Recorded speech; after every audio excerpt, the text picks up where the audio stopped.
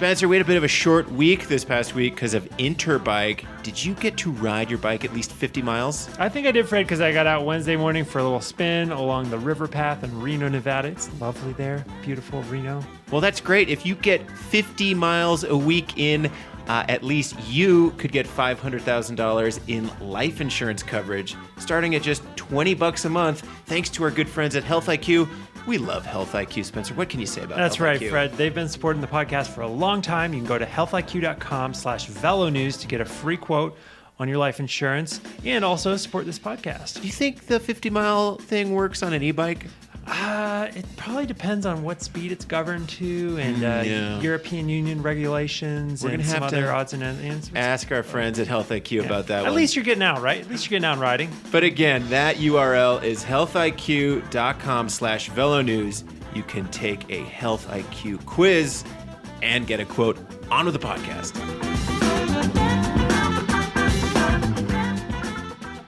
It's the Velo News Podcast. I am Fred Dreyer, here in the bowels of the Velo News World headquarters.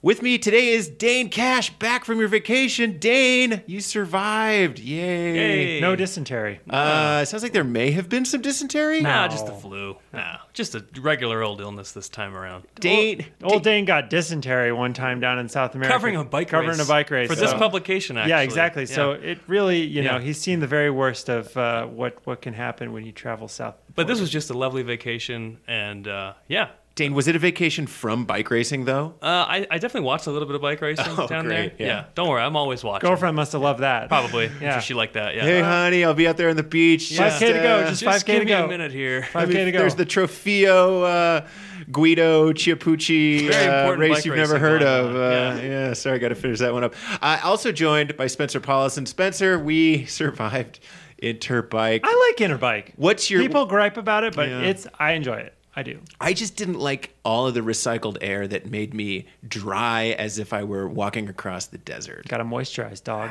Seriously. What was your top Interbike memory? What was your favorite thing from Interbike? It was fun to get out and watch the Reno Cross race. It was good to see that race in a new venue. It, previously was Cross Vegas, and Cross is here. Cross has been coming for a while, and it's finally here. So it's exciting to see those riders out there. And and also, it's fun to do a little gambling. Lost about $30 on the blackjack table. Ooh.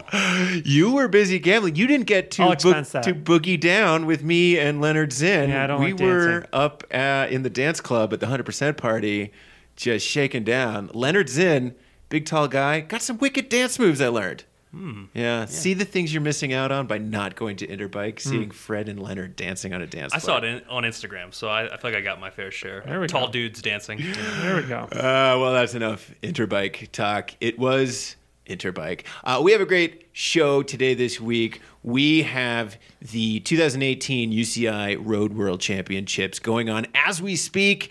In fact, we may be a bit behind depending on when you listen to this podcast on some of the results from the big show, but we're going to speculate, we're going to break down the action, and we're going to create our podium lists for the big races. Then in the second half of the show, guys, I had a wonderful interview with Denise Mueller-Koronek. Yes, that's right, Denise, the woman who recently broke the land speed record on a bicycle. Have you guys seen this video clip? Yeah, it's crazy. Pretty crazy. Yeah, so you get she got towed up to speed behind this rocket car. Also, who came up with this idea for a record? Come on, this is crazy. Well, John Howard, her coach, gave me a full history of it. It was very long. That's part of the interview as well. Do we get the tune in there too? His theme song? I think let's just listen to it right now. Yeah.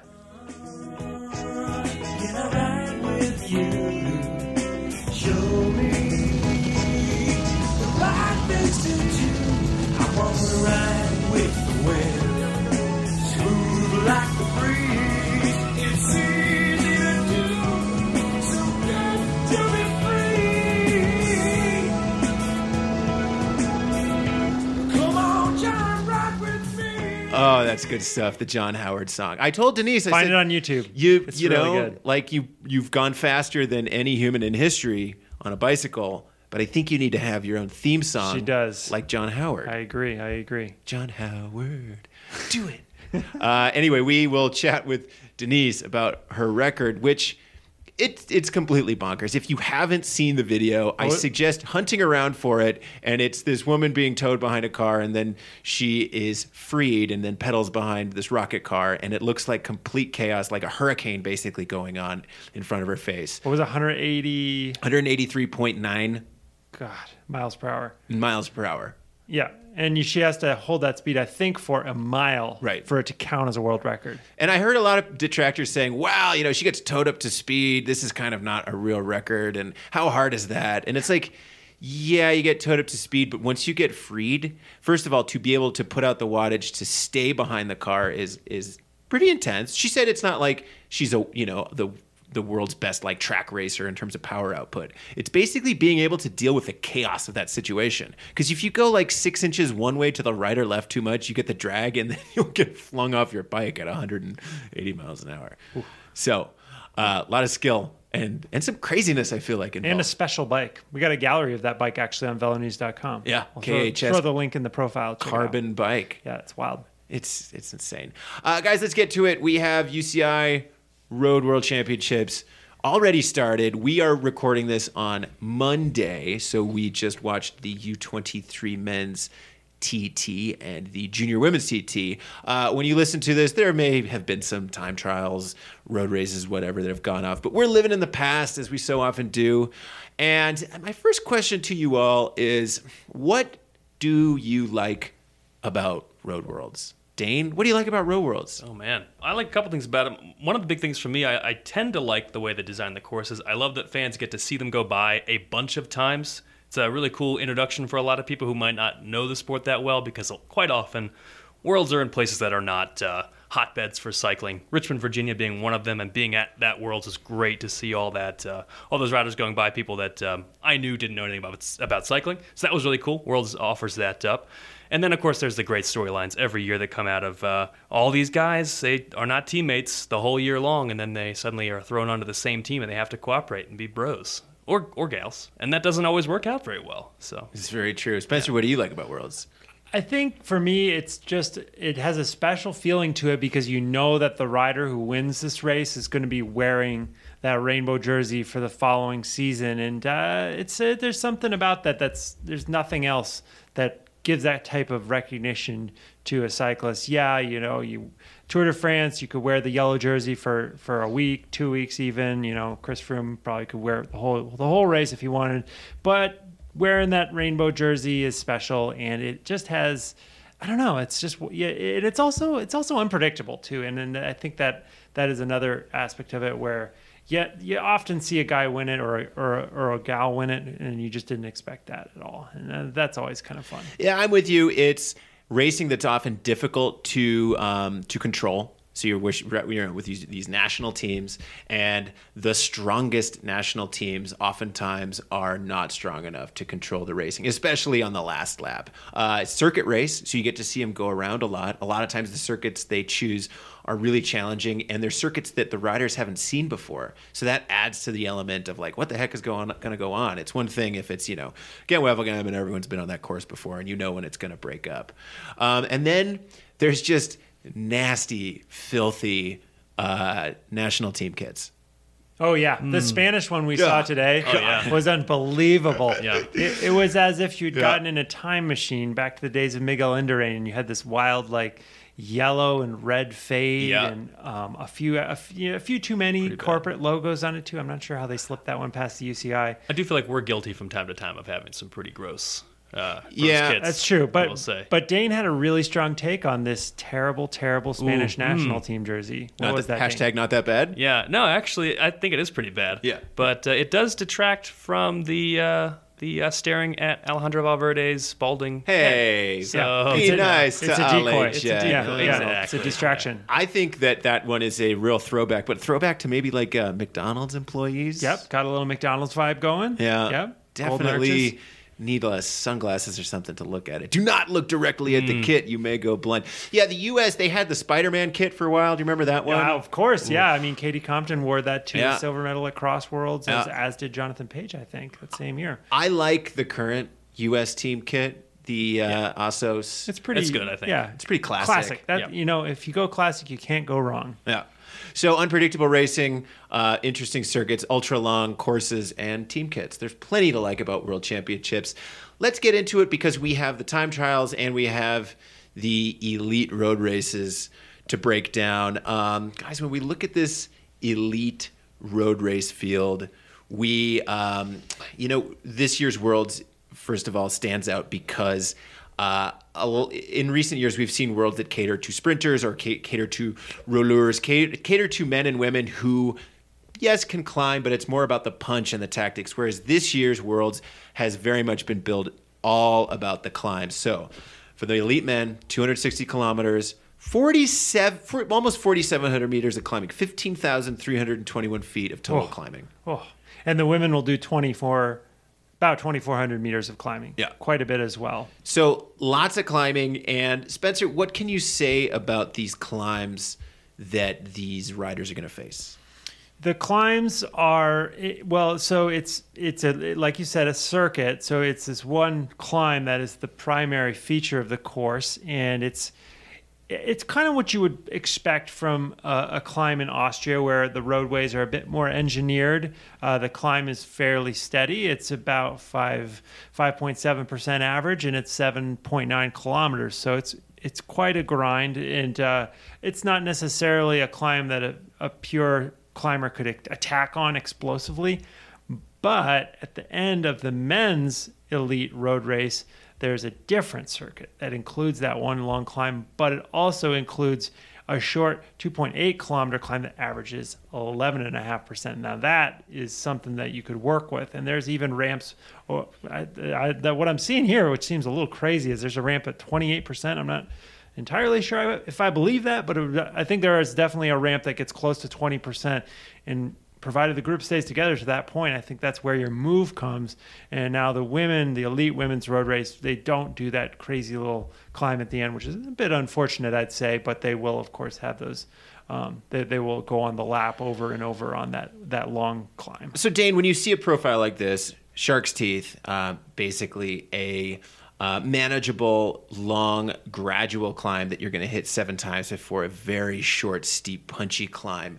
How do you think the racing dynamic plays out, and what type of rider do you think is best fit for a course like this? Well, I think typically in this sort of race, you get a number of maybe not so much favorites are going to go off the front. That's always the case. I mean, the early breakaway is going to get clear, but even if they get caught with a couple laps to go, you're probably going to see another group go away that's also not going to include the favorites. Because I think we've seen the last 10 years, the guys who are going to win this race, the favorites for this race, are not going to go on the attack until maybe 20K at most. That's just how it is. I mean, that tends to be how things are raced nowadays, and I would be very surprised if any of the big favorites went away on the penultimate lap.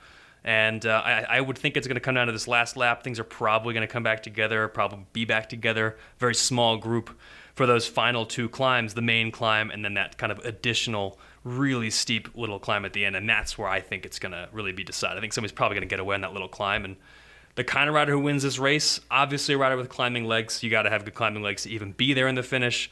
Somebody who can descend as well, because every time they go up, they also go down. And somebody who's very explosive, because that final climb is steep enough that you need to be explosive to get away. And that same kind of explosiveness usually helps you in a sprint too if it's a small group. So whether you're a really, really guy who loves the really steep climbs or somebody who likes a small sprint, it's kind of a similar skill set actually. So a guy like Alejandro Valverde or Julian Alaphilippe, these kind of Flèche-Wallonne type riders or Liège-Bastogne-Liège type riders, those are the guys that I see thriving here. See, that's what I think too, because I feel like the debate that has been going on with this course up to this point has been like, well, do you choose a pure climber, someone who's potentially a Grand Tour winner because there is so much total climbing?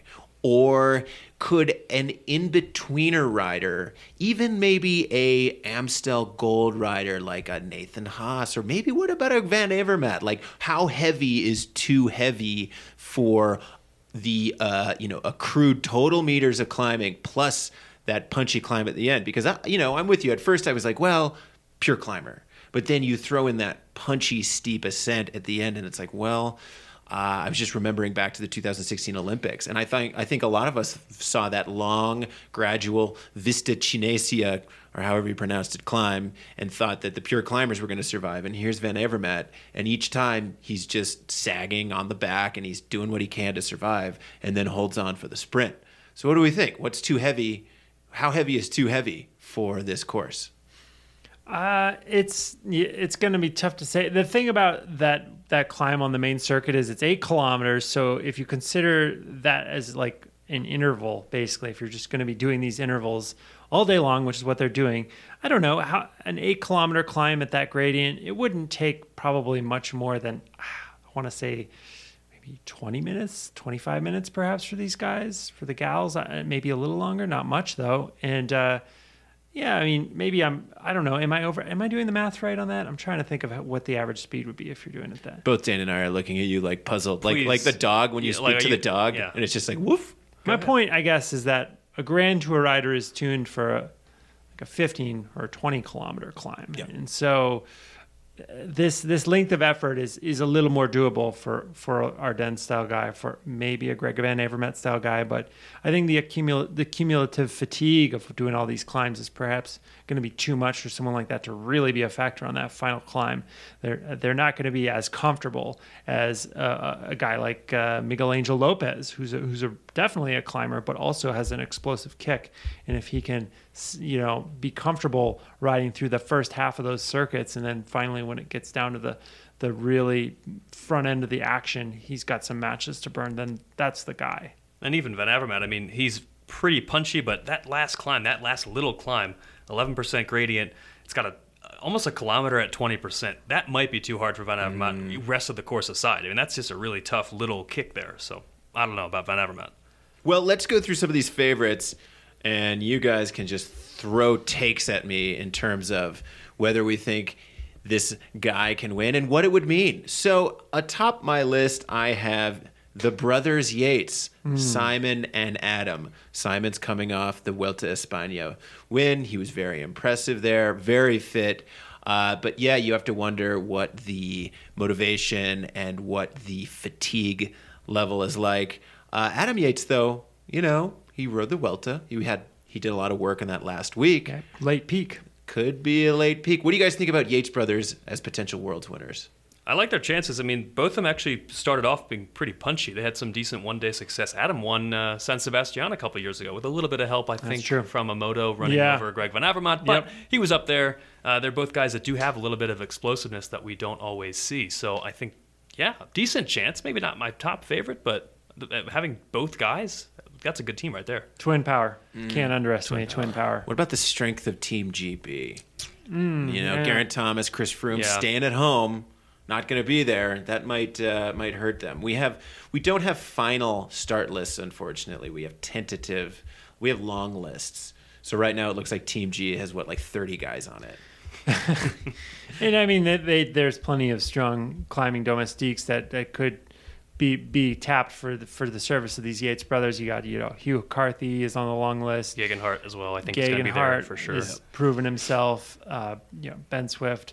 There's plenty of strong riders for the British, but it's the type of course where it's maybe not strictly going to be team strength that wins today. Next guy on our list, a guy who on paper at least you would think would be one of the top favorites, Vincenzo Nibali. Not necessarily the fittest he's ever been. Downplaying his odds before the race already. It's an interesting move, but Fabio Aru is out due to illness or something, I guess, or due to Aru-ness. Due to being exactly. So who knows? Nibali, I'm sure Nibali would love a downhill finish like this race has, so why not? Yeah, they've been talking about Moscone being the team leader there. The race might be a little hard for him. I mean, he's pretty talented, but he's more of a, not so much a mountains kind of guy. He's a real punchy rider. Ooh, that's a great take. He's a puncher. Very, very much a puncher. Yeah. But also, we should maybe say that how sad it is that Vincenzo Nibali is not in great shape for this world. I'm super disappointed. The perfect worlds for him. I am very disappointed. I know. I mean, talking about that 2016 Olympic road race. I mean, should have been him. Should have been him. Yep. Julian Alaphilippe. Yeah, I like his chance a lot. Yeah. Does he still have his mustache? Ooh, good question. Because definitely affects his wattage, I think. Last in a public positive photo way. I saw, he had a mustache. Good. So I Okay. think he's on form. He's my favorite then. He's like Samson, only if Samson were impacted by his facial hair. Yeah, basically. Yeah. Exactly. Yeah. He just such a great Tour de France, and of course winning Classica San Sebastian, which, like we said, similar to this race. Flesh Wallon, it's hard to bet against it. The French team is quite rich with talent, and it's been a long time since we've had a French world champion. So, who knows? The thing is, the French riders, they tend to like to cock block each other. That's sort of something they do, So we'll see if they can all play nice together. But I have my doubts. One thing Alaphilippe did this year, I think that makes him stand out a little more for me, is win. He had a really nice career leading up to this year where he would come in second a lot in a lot of big races, and it was like, oh, this guy's really talented, but can he actually win anything other than the Tour of California that one year? And this year he proved that he can, and not just small races. I mean, Flesh, we mentioned them, Flesh, San Sebastian, 2 Tour stages.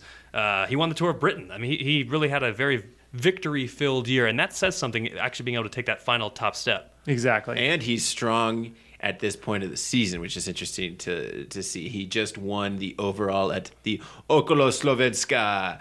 Oh, what a wonderful race. And the like you said, the Tour of Britain. So he's obviously on good form. Oh, yeah. I think he might be 5-star favorite. Ooh, wow. Market 5 stars. Valverde, Ageless Wonder. I mean, the question with him, again, this is another course is perfect for him. It's great for him. Just maybe a little bit late in his career, and it's coming on the heels of him being so tired at the Vuelta. Yeah. Just falling apart on the penultimate day of the Vuelta. Last week was a junk show, and but Valverde, he always finds a way. Yeah, I'm not trying to bet against Valverde. I mean, Worlds, he does find a way to not win. Actually, that's what he tends to find a way to do, but he's had so much success there. Yeah, as long as the Spanish team doesn't race him out of the medals, he'll be good. Tactically, very smart as well. Mikhail Kwiatkowski, how about Kwiato? Wild card. Yeah. Just like when he won Worlds, he was kind of a wild card. People weren't really talking about him so much. Very much so, yeah. And that's kind of his MO, though. When you start talking about him, that's when he disappears. If you start talking about him as a favor, he decides to not win. And then as soon as you kind of forget about it, it's like, hey, guys, remember me? Let me go win real quick.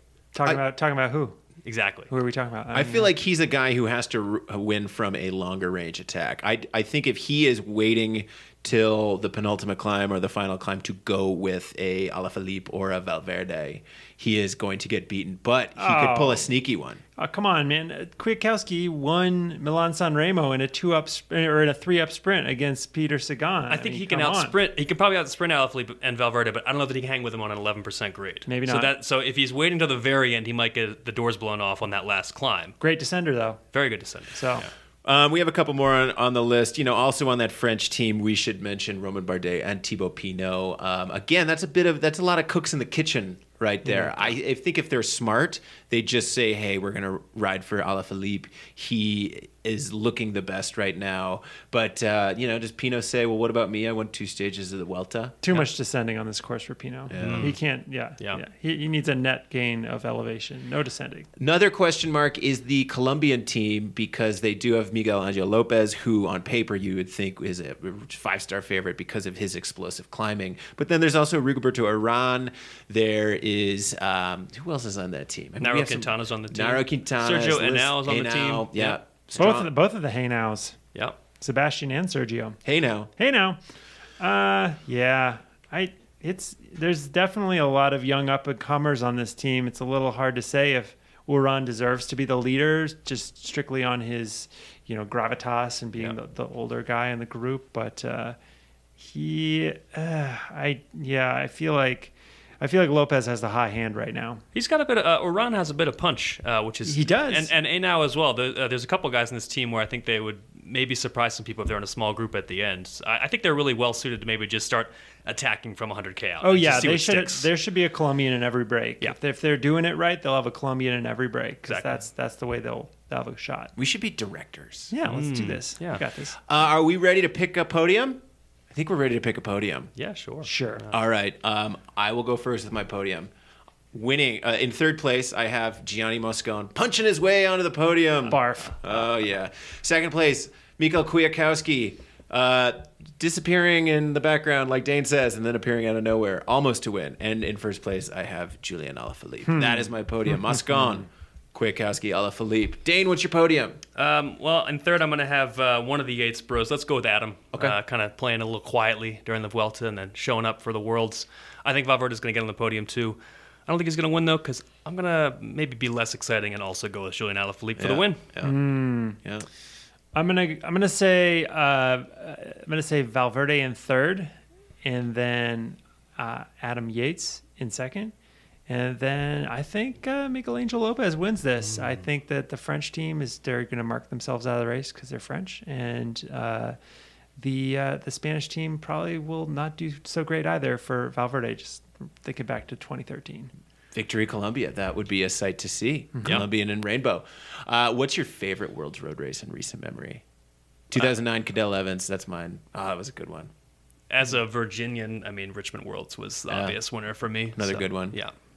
I guess I really enjoyed the way that Kwiatkowski won in 2014. I mean, maybe that Spanish Ponferrada race was a bit forgettable in terms of the scenery or what have you, but and I guess it was just in kind of a weird place in Spain, from what I remember Andy Hood telling me. But Kwiatkowski just won it with such panache, and I just really enjoyed that.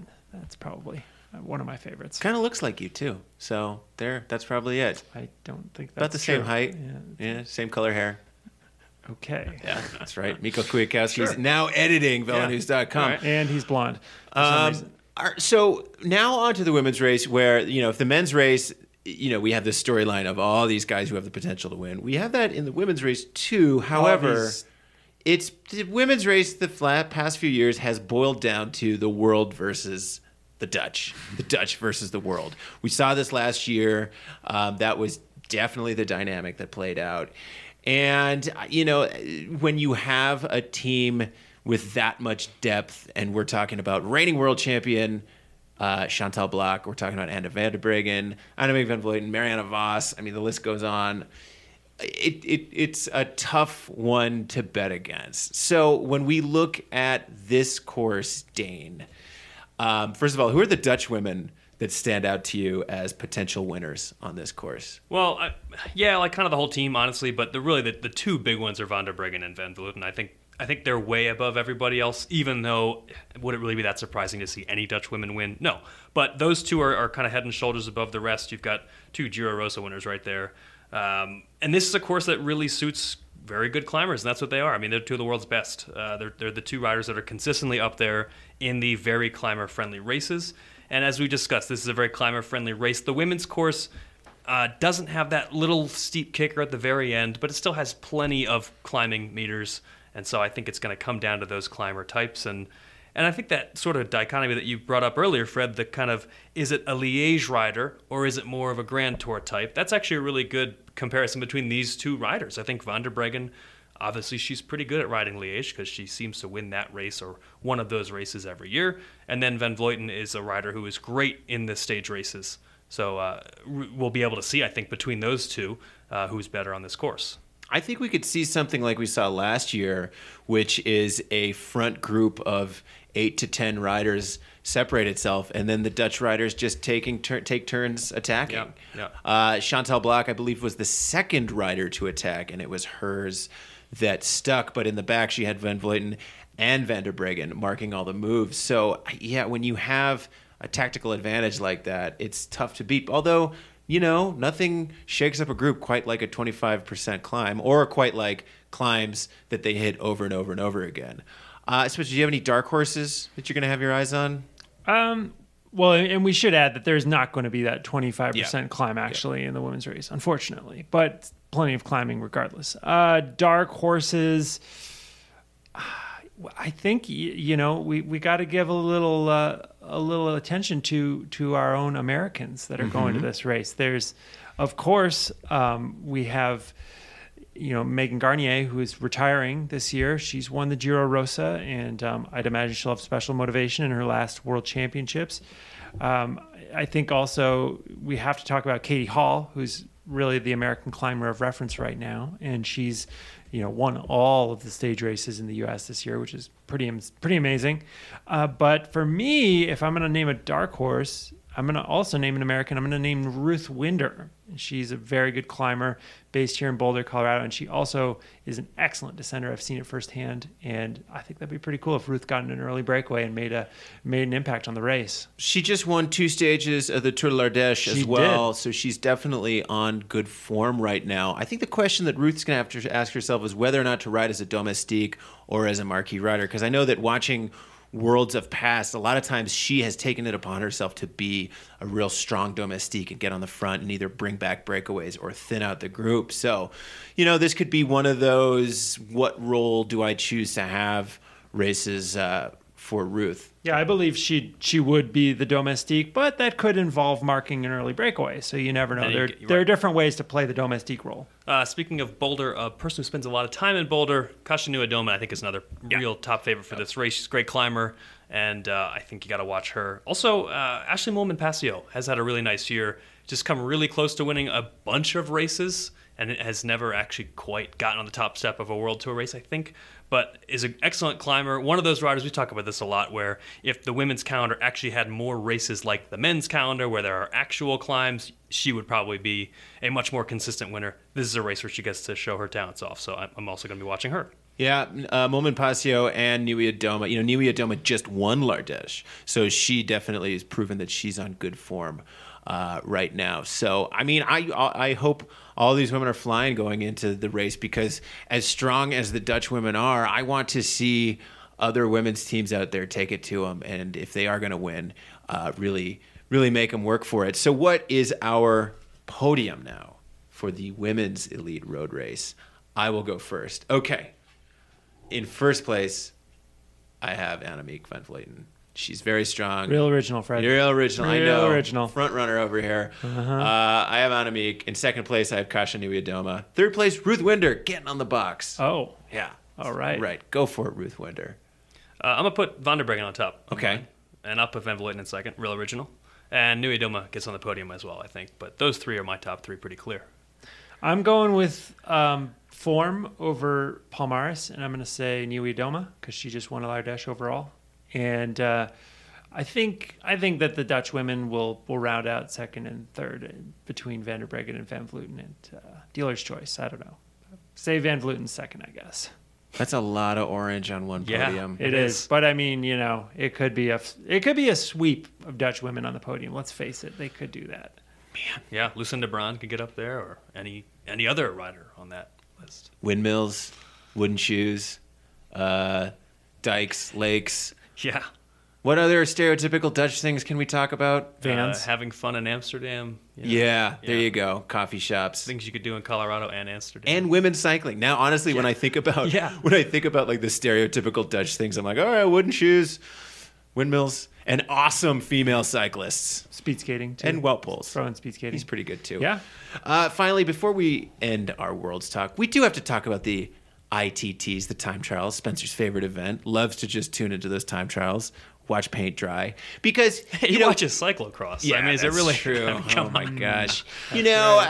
With time trials, it's not so much about the viewing, but more along the lines of the storyline behind each rider going into it. And I feel like in the men's elite race, we do have some interesting storylines to talk about. Tom Dumoulin, whether he can defend, whether, winning the World Time Trial Championships back-to-back, that's definitely a stamp of authority. We saw Fabian Cancellara win a lot of time trials. Then we saw Tony Martin win a lot of time trials. And I think about cycling time trials as the era of these different strong men. And so if Dumoulin is able to go back-to-back, I feel like that would be ushering in a new era in the individual time trial space. But then, of course, you have to have a contender. And this year, that contender is Rowan Dennis. I mean, he's been a contender for the last few years, but it really does seem like the stars are aligned for him to have a really good ride. He won the time trials at the Vuelta. He's on good form. But, guys, we got to talk about Rowan Dennis's luck at World's TTs, because I believe he has dropped his chain not once but twice in World's TTs. Yeah, and I think didn't he have some mishap at the Olympic time trial as well? Yeah. I'm trying to remember that one. I'm not so sure if that's true. But Sometimes he's just not great. Yeah. In other ones, so. Yeah. So, yeah. I mean, if ever there were a guy who should be winning this race, that luck has just like zapped him with a lightning bolt, it's Rowan Dennis. So anyone want to go out on a limb? Dumoulin versus Dennis? Yeah, I think that'll be a nice matchup. I think Dumoulin's more seasoned, so that's perhaps why he doesn't have as much bad luck, as he's more accustomed to the pressure of going up and being ready to win a major race, a world championship at Giro d'Italia. And Rowan Dennis is getting close, but he's still developing, learning, and I guess he sort of thinks he should race Grand Tours, but maybe not. So maybe that's a little distracting. I'm not sure. There's also a hefty climb in the middle of maybe the second third of the route, and both of those guys are decent climbers. So neither one is maybe a Tony Martin style guy who's going to be challenged, but maybe Dumoulin gets a slight edge with a climb in there. I don't know. Dennis is a fine climber as well, sure. Definitely thinking back to the Norway World Championships time trial that had that climb at the end with that wacky bike change red carpet thing that some guys used. Yeah. We should do that for all time trials. Who had the really bad bike? Was it Luchenko? I think it was Luchenko. One of the Kazakhstan guys. He had to sleep in the team trailer or something probably after that. Yeah. Gosh, but that was kind of fun. It was good to watch. Eat gruel. On the women's side, I mean, again, we have to talk about Dutch riders, Van Vleuten, Van der Breggen. I also am going to have my eyes on Amber Neben. 43 years young. She won it 2 years ago. Didn't have a great TT last year, but I feel like this is more of a course suited to her strengths, which is, rolling terrain. Yeah, there's a climb, but it's not a big, steep climb to finish it off. And definitely have my eyes on Amber Neben. But between Van Vleuten and Van der Breggen, I mean, they went 1-2 last year with Van Vleuten winning. Dane, do you have any insight into who may be TTing better this time of year? I really don't. I feel like it's just there's such a closely matched pair in the time trial, because I feel like at any race you could look at and one's doing better. I feel like Van Vleuten maybe has a slightest edge in the TTs, and with her, the other thing is eventually she's gotta stop being so great in the TTs, right? I mean, just like Valverde, she seems like she's an ageless wonder, and she has not reached that point yet. And I guess if Amber Neben and a number of other American women are an indication, that's not going to happen for another 5 years. But maybe one day that will happen. Yeah, you know who I have my eyes on, though, for that? Yeah. Chloe Dygert. Chloe Dygert-Owen coming up. Mm-hmm. She was 5th last year, and I think she had some sort of, minor disaster. So I'm looking to her for the future. Rough year for her this season, though. Yeah, crashed, hit her head at Tour California. It's been on the way back. Yeah. We should mention, though, that Van der Breggen, for all of her amazing accolades in Palmares, has yet to win an elite world title. So you have to figure that is very near the top of her list. Yeah, I think for her, it's like, what else is there to achieve? I mean, she's achieved everything. Most of the things she's achieved twice. Yeah. So this is definitely the white whale of her, I think, Palmares. Learn to play the violin, maybe. Cultivate a herb garden. Yeah, she's another one of those women cyclists who's just like, virtuoso. Like, advanced degrees, super smart, but plays a musical instrument. I heard that she's great at baking.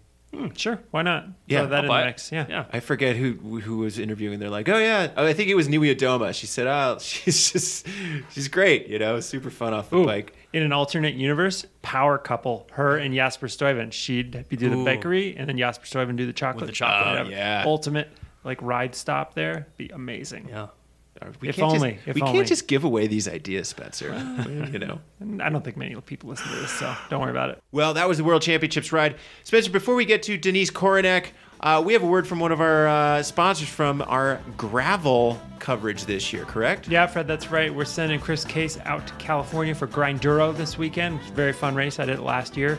And he will be aboard the 3T Exploro gravel bike. This is a bike I actually rode at the Rebecca's Private Idaho race a few weeks back. Now, what can you say about this 3T on the very terrain that you come up against at a Grinduro or a Rebecca's Idaho? Yeah, the thing about gravel racing is you do end up with these kind of long stretches where it's kind of fast and could be maybe a little windy, that sort of thing. And the 3T Exploro is one of the only gravel bikes that really takes a serious look at aerodynamics to make sure that the bike doesn't hold you back on some of those fast sections. And the Exploro does that, as well as, combining the lightweight and comfort, good fit, and it can fit either a 700C or 650B wheel. So really versatile, and it's great for aerodynamics. Well, thanks to 3T for sponsoring this week's episode of the show. And for more information, check them out online. All right, guys, let's hear from Denise Mueller-Korenek. I talked to her at Interbike about her crazy ride. Okay, you're tuned into the Velo News Podcast, and I am so pleased to be joined today by Denise Mueller-Korenek and John Howard. And we're just a few days removed from, Denise, you breaking what's the official title of the speed record here? The paced bicycle land speed record. This is the one that we had on our website, complete with photos and videos that we linked to on the Wall Street Journal of Denise pedaling her bicycle behind this rocket car on the Salt Flats out in Utah, and it looked completely bonkers and crazy. And Denise, we actually spoke with you 2 years ago at Interbike. We're at Interbike right now, because at that point you had set a record for females in this category, and this current record, you're the fastest human to ever do it. So take me from 2 years ago to today. First of all, why did you want to come back and try this again, and what did you do differently this time? Well, 2 years ago, we had our mindset. In fact, it actually went back several years, because John Howard's the one who came up with this idea to even go after the women's record, because no woman had ever done this record. So that started back in 2012. We went out in 2016 to go for the women's record, and we accomplished in doing that at 147.7 miles per hour. But it was a big learning curve to be able to get to that speed and to utilize the pace vehicle and the air pocket to the maximum potential for me to be able to go to this speed. So we actually had one more day on the event, and we were supposed to get out there, and we were very confident we were going to be able to hit 155, but it rained. And so we got to the Salt, and we were so on this adrenaline high, knew what we were capable. We had left so much on the table that we opened our mouths and said, we're going to come back, and we are not only going to just come back to go what we think we can go, we're going to actually go back out here and go and break the men's record. And so we set that goal back in 2016. It took us 2 years to be able to come back to the Salt, get a vehicle ready, which ironically we're using Fred Rompelberg's vehicle that he used in 1995 to set his record of 166.9 miles per hour. So I'm sure there were a lot of things that went into those 2 years of planning, but what are like the big building blocks when you're looking at trying to go from breaking the women's speed record to the all-time human speed record? What are the big steps that you had to accomplish to get from point A to point B? Well, there's several things. As far as the things that we had to do to accomplish is we had to then do more training in preparation. So I already knew what to expect. The training that we did leading up to 2016, we saw what worked, and so we took that and took it to the next level. The other things that also helped us is in 2016, the Salt conditions weren't very good, and we had only 4 miles. So one of the things is we had 5 miles, which is the normal long course, in order to do that in 2018. All 3 of the previous men's record holders that have done it at Bonneville have had at least the 5 miles of Salt. So that was another element that helped us. The other thing was we had 2016's experience. We used the same pace car driver, which is Shea Holbrook, and so we were able to take that experience and bring it to the next level in 2018. And the irony is I only had 3 runs behind this vehicle because we had so many issues in getting the vehicle prepared that I didn't get an opportunity to do any practice runs. So actually the event was my first time behind the vehicle, and I only did 3 runs, and it was set on the 3rd one. That's terrifying. John, we need a history lesson here. Talk to me about the history of setting these types of records. You set one back, it was, I believe, in the 1980s? 85. So what's the history here, and how has the technique and technology evolved? Well, you have to understand the significance of the bicycle as a transportation source, replacing the horse in many regards, and then the quick application of motors to the bicycle in the late 1890s. Primarily it was the French Didion-Burton motors, the single-cylinder best engine in the world at the time, and they were imported by Albert Champion in containers. He brought them over from France. Those were the first motorcycles. Those Tribunes and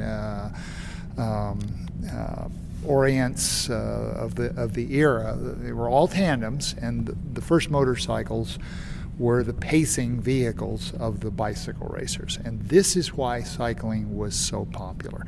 Incredibly dangerous. Over the course of about 2 decades, there were over 30 riders that were killed in competitions, and also spectators, because they would fly off these little velodromes, and the bikes were way too fast for the tracks.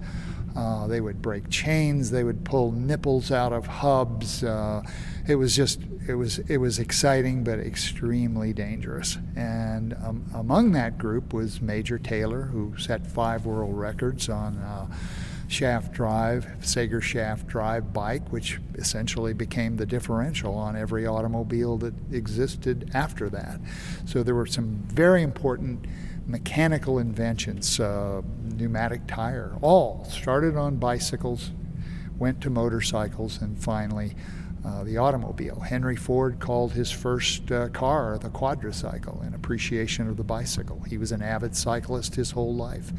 So those are a few of the critical steps of history which led to the motor age.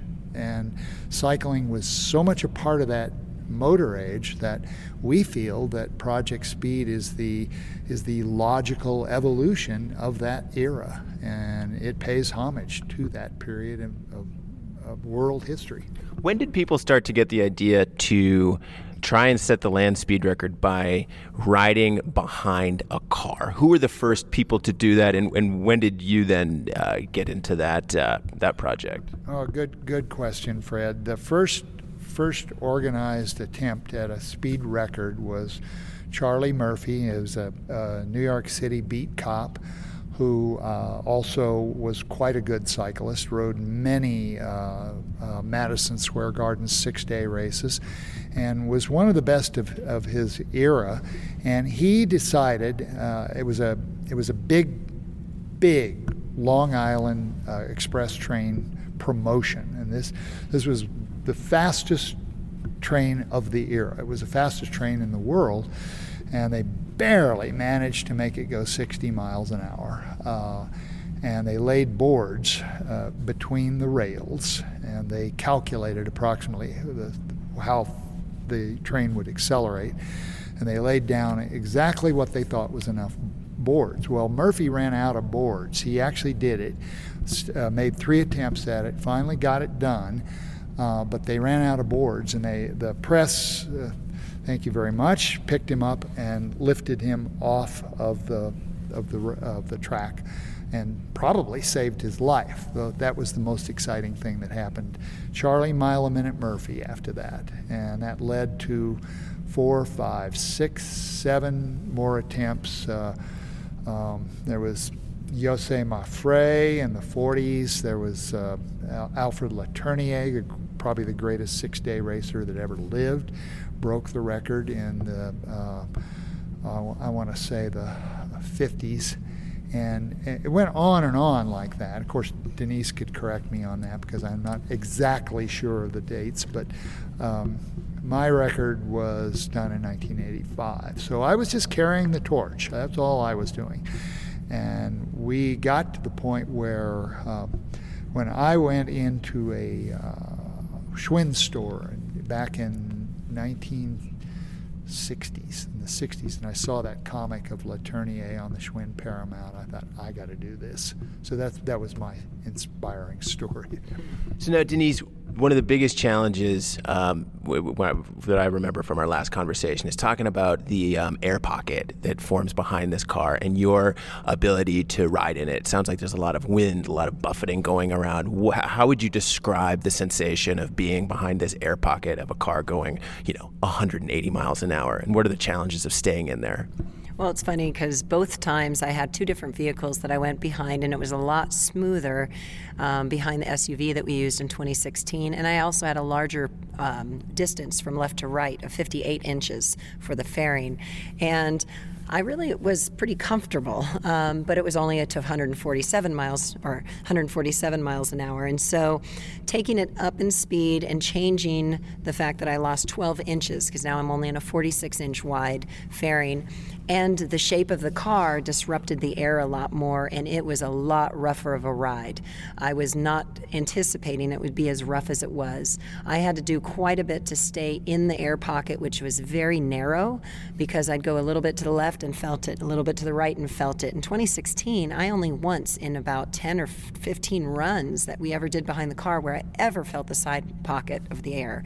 And so it was a lot more rough air that I had to deal with. I had a couple of times, if you look at the video, because we have the video up for the raw footage from mile mark from when we started to the end, and you'll see at least a couple times where I got very close to the fairing because I'm being buffeted back and forth, left and right.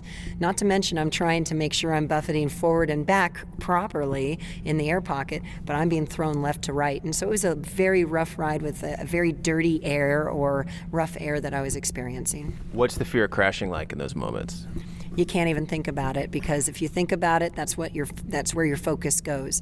You have to focus on the fact of I'm staying upright and doing everything I can to be safe. And so it's literally a survival mode when you're at that. There's nothing else you can think of but survival. And basically, a lot of it is instincts. I was a downhill mountain bike racer, and so you have to really be able to go quickly with decisions on where to go, what to do. And I think that really helped me to be able to stay within that pocket of air and react to some of the buffeting that I was experiencing. You know, your real specific training for this effort, I would imagine it's probably centered around a lot of power. What are the types of things you were doing to, build that muscle, get that power up for this type of effort?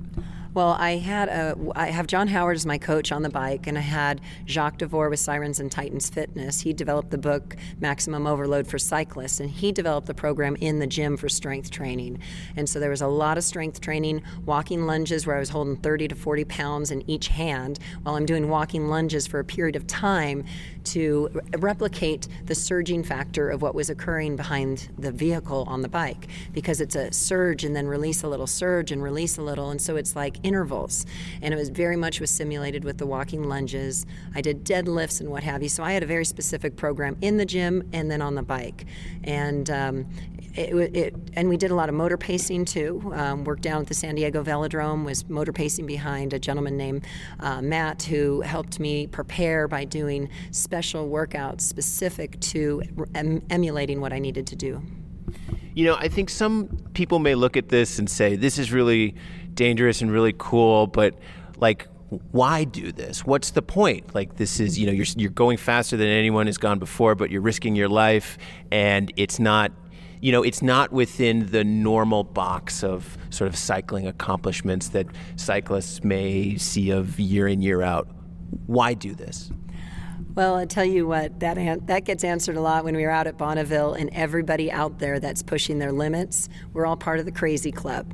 There's just something that draws the opportunity out there. I mean, this is something that's been done since 1899, so it's not something I made up. It's something I'm following in the footsteps of and just challenged to break that next record. And I think, I love a challenge. I love setting goals. And like I said, this idea started with John Howard mentioning that no woman has ever gone for this, and that was one of the first triggers. Was I got an opportunity to do something that no other female had ever even attempted to do. So I got to be a first in history, and so that started it. And then it just leapfrogged to the next goal, which is going after the overall record.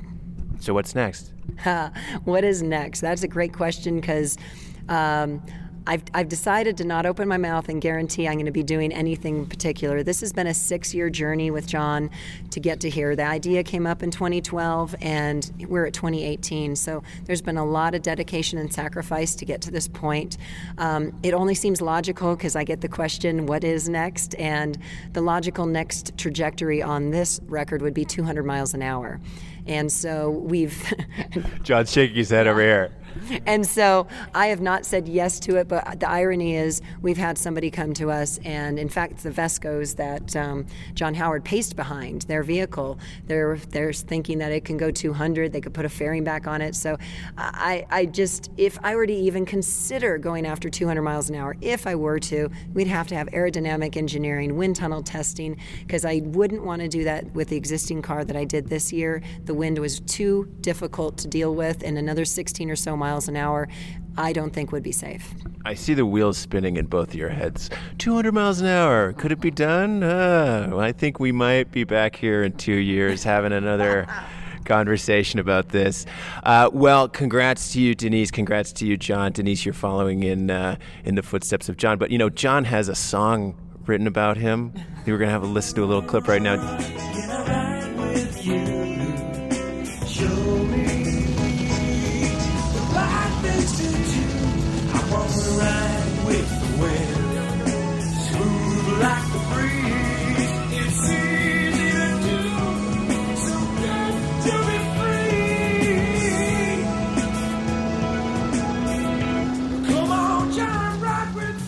Denise, I think you need to have a song now written about you and your accomplishment. But again, congrats, and thanks for making time for us. All right. Thank you very much. Thank you, Fred. Crazy interview with old Denise. One thing that I thought really stood out to me, we chatted afterwards, and I was asking about her training and what allows her to do this record. And again, she said, I'm not like a World Cup track sprinter. I don't put out crazy amounts of power. I don't have the endurance of like a top level road racer.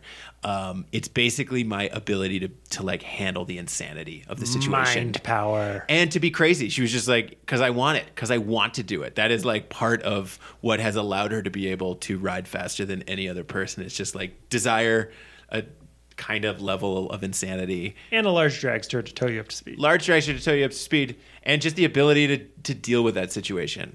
I would not be able to do that. No way. I'd be. We salute you, Denise. Nicely done. And thanks for putting John Howard on the mic, too. It's always a pleasure to talk with John Howard.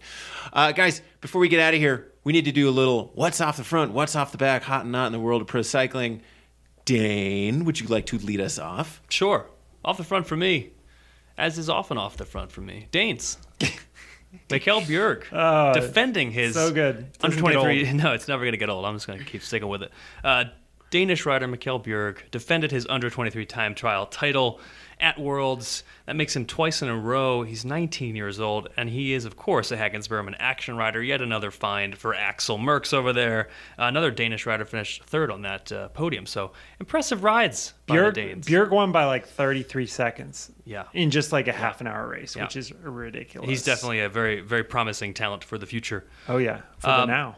Off the back, well, I'm going to go with trade team time trials off the back, because I don't know that we're going to be seeing them anytime soon. We had the last, as far as we know it, Worlds TTT for trade teams just this week. This was the last one. Quick-Step went out with a bang, winning it on the men's side, and Canyon SRAM, I think, surprised some folks winning on the women's side, and that's it. Spin Zone for Canyon SRAM and Quick-Step. Now they can say they're undefeated TTT world champions for years. Forever. In perpetuity. Yeah. Did you So see that that'll be a fun one. Did you see that video of Canyon SRAM waiting to get the final splits to see if they'd won or not? Yeah. Warmed my heart, man. They Yeah, it were was so great. happy. They were very pleased. Yeah. A lot of screams. Yeah. Yep. Off the front, off the back, Spencer? Yes. For off the front, I'm going to say jeans are off the front. And, Yeah, like 501s, Levi's? No. Not tight hipster denim, jeans? Not denim jeans. I'm talking about genetics. Good Okay. genetics, because if you look closely at the women's junior world time trial results, you'll see some familiar names. Third place, Eleanor Bagstedt. Sure, she's from Great Britain, but she's actually the daughter of Norwegian great Magnus Bagstedt. And then in 11th place, Britt Knaven, the Dutch rider, who is the daughter of Servaas Knaven. Both Paris-Roubaix winners. There you go. Backstead and Knaven. Huh. And their daughters are awesome TT riders. Connect the dots on that one. So that's my off the front. And my off the back is American geography. And that's because our world champion of cyclocross, Wout van Aert, he cut ties with his sniper team this past week ahead of the first World Cup in Waterloo, Wisconsin. That was kind of a weird one because he had to like return some team bikes. They demanded that he send them back, and they had to rebuild them with different frames. It was kind of a junk show for him in this week leading up to the race.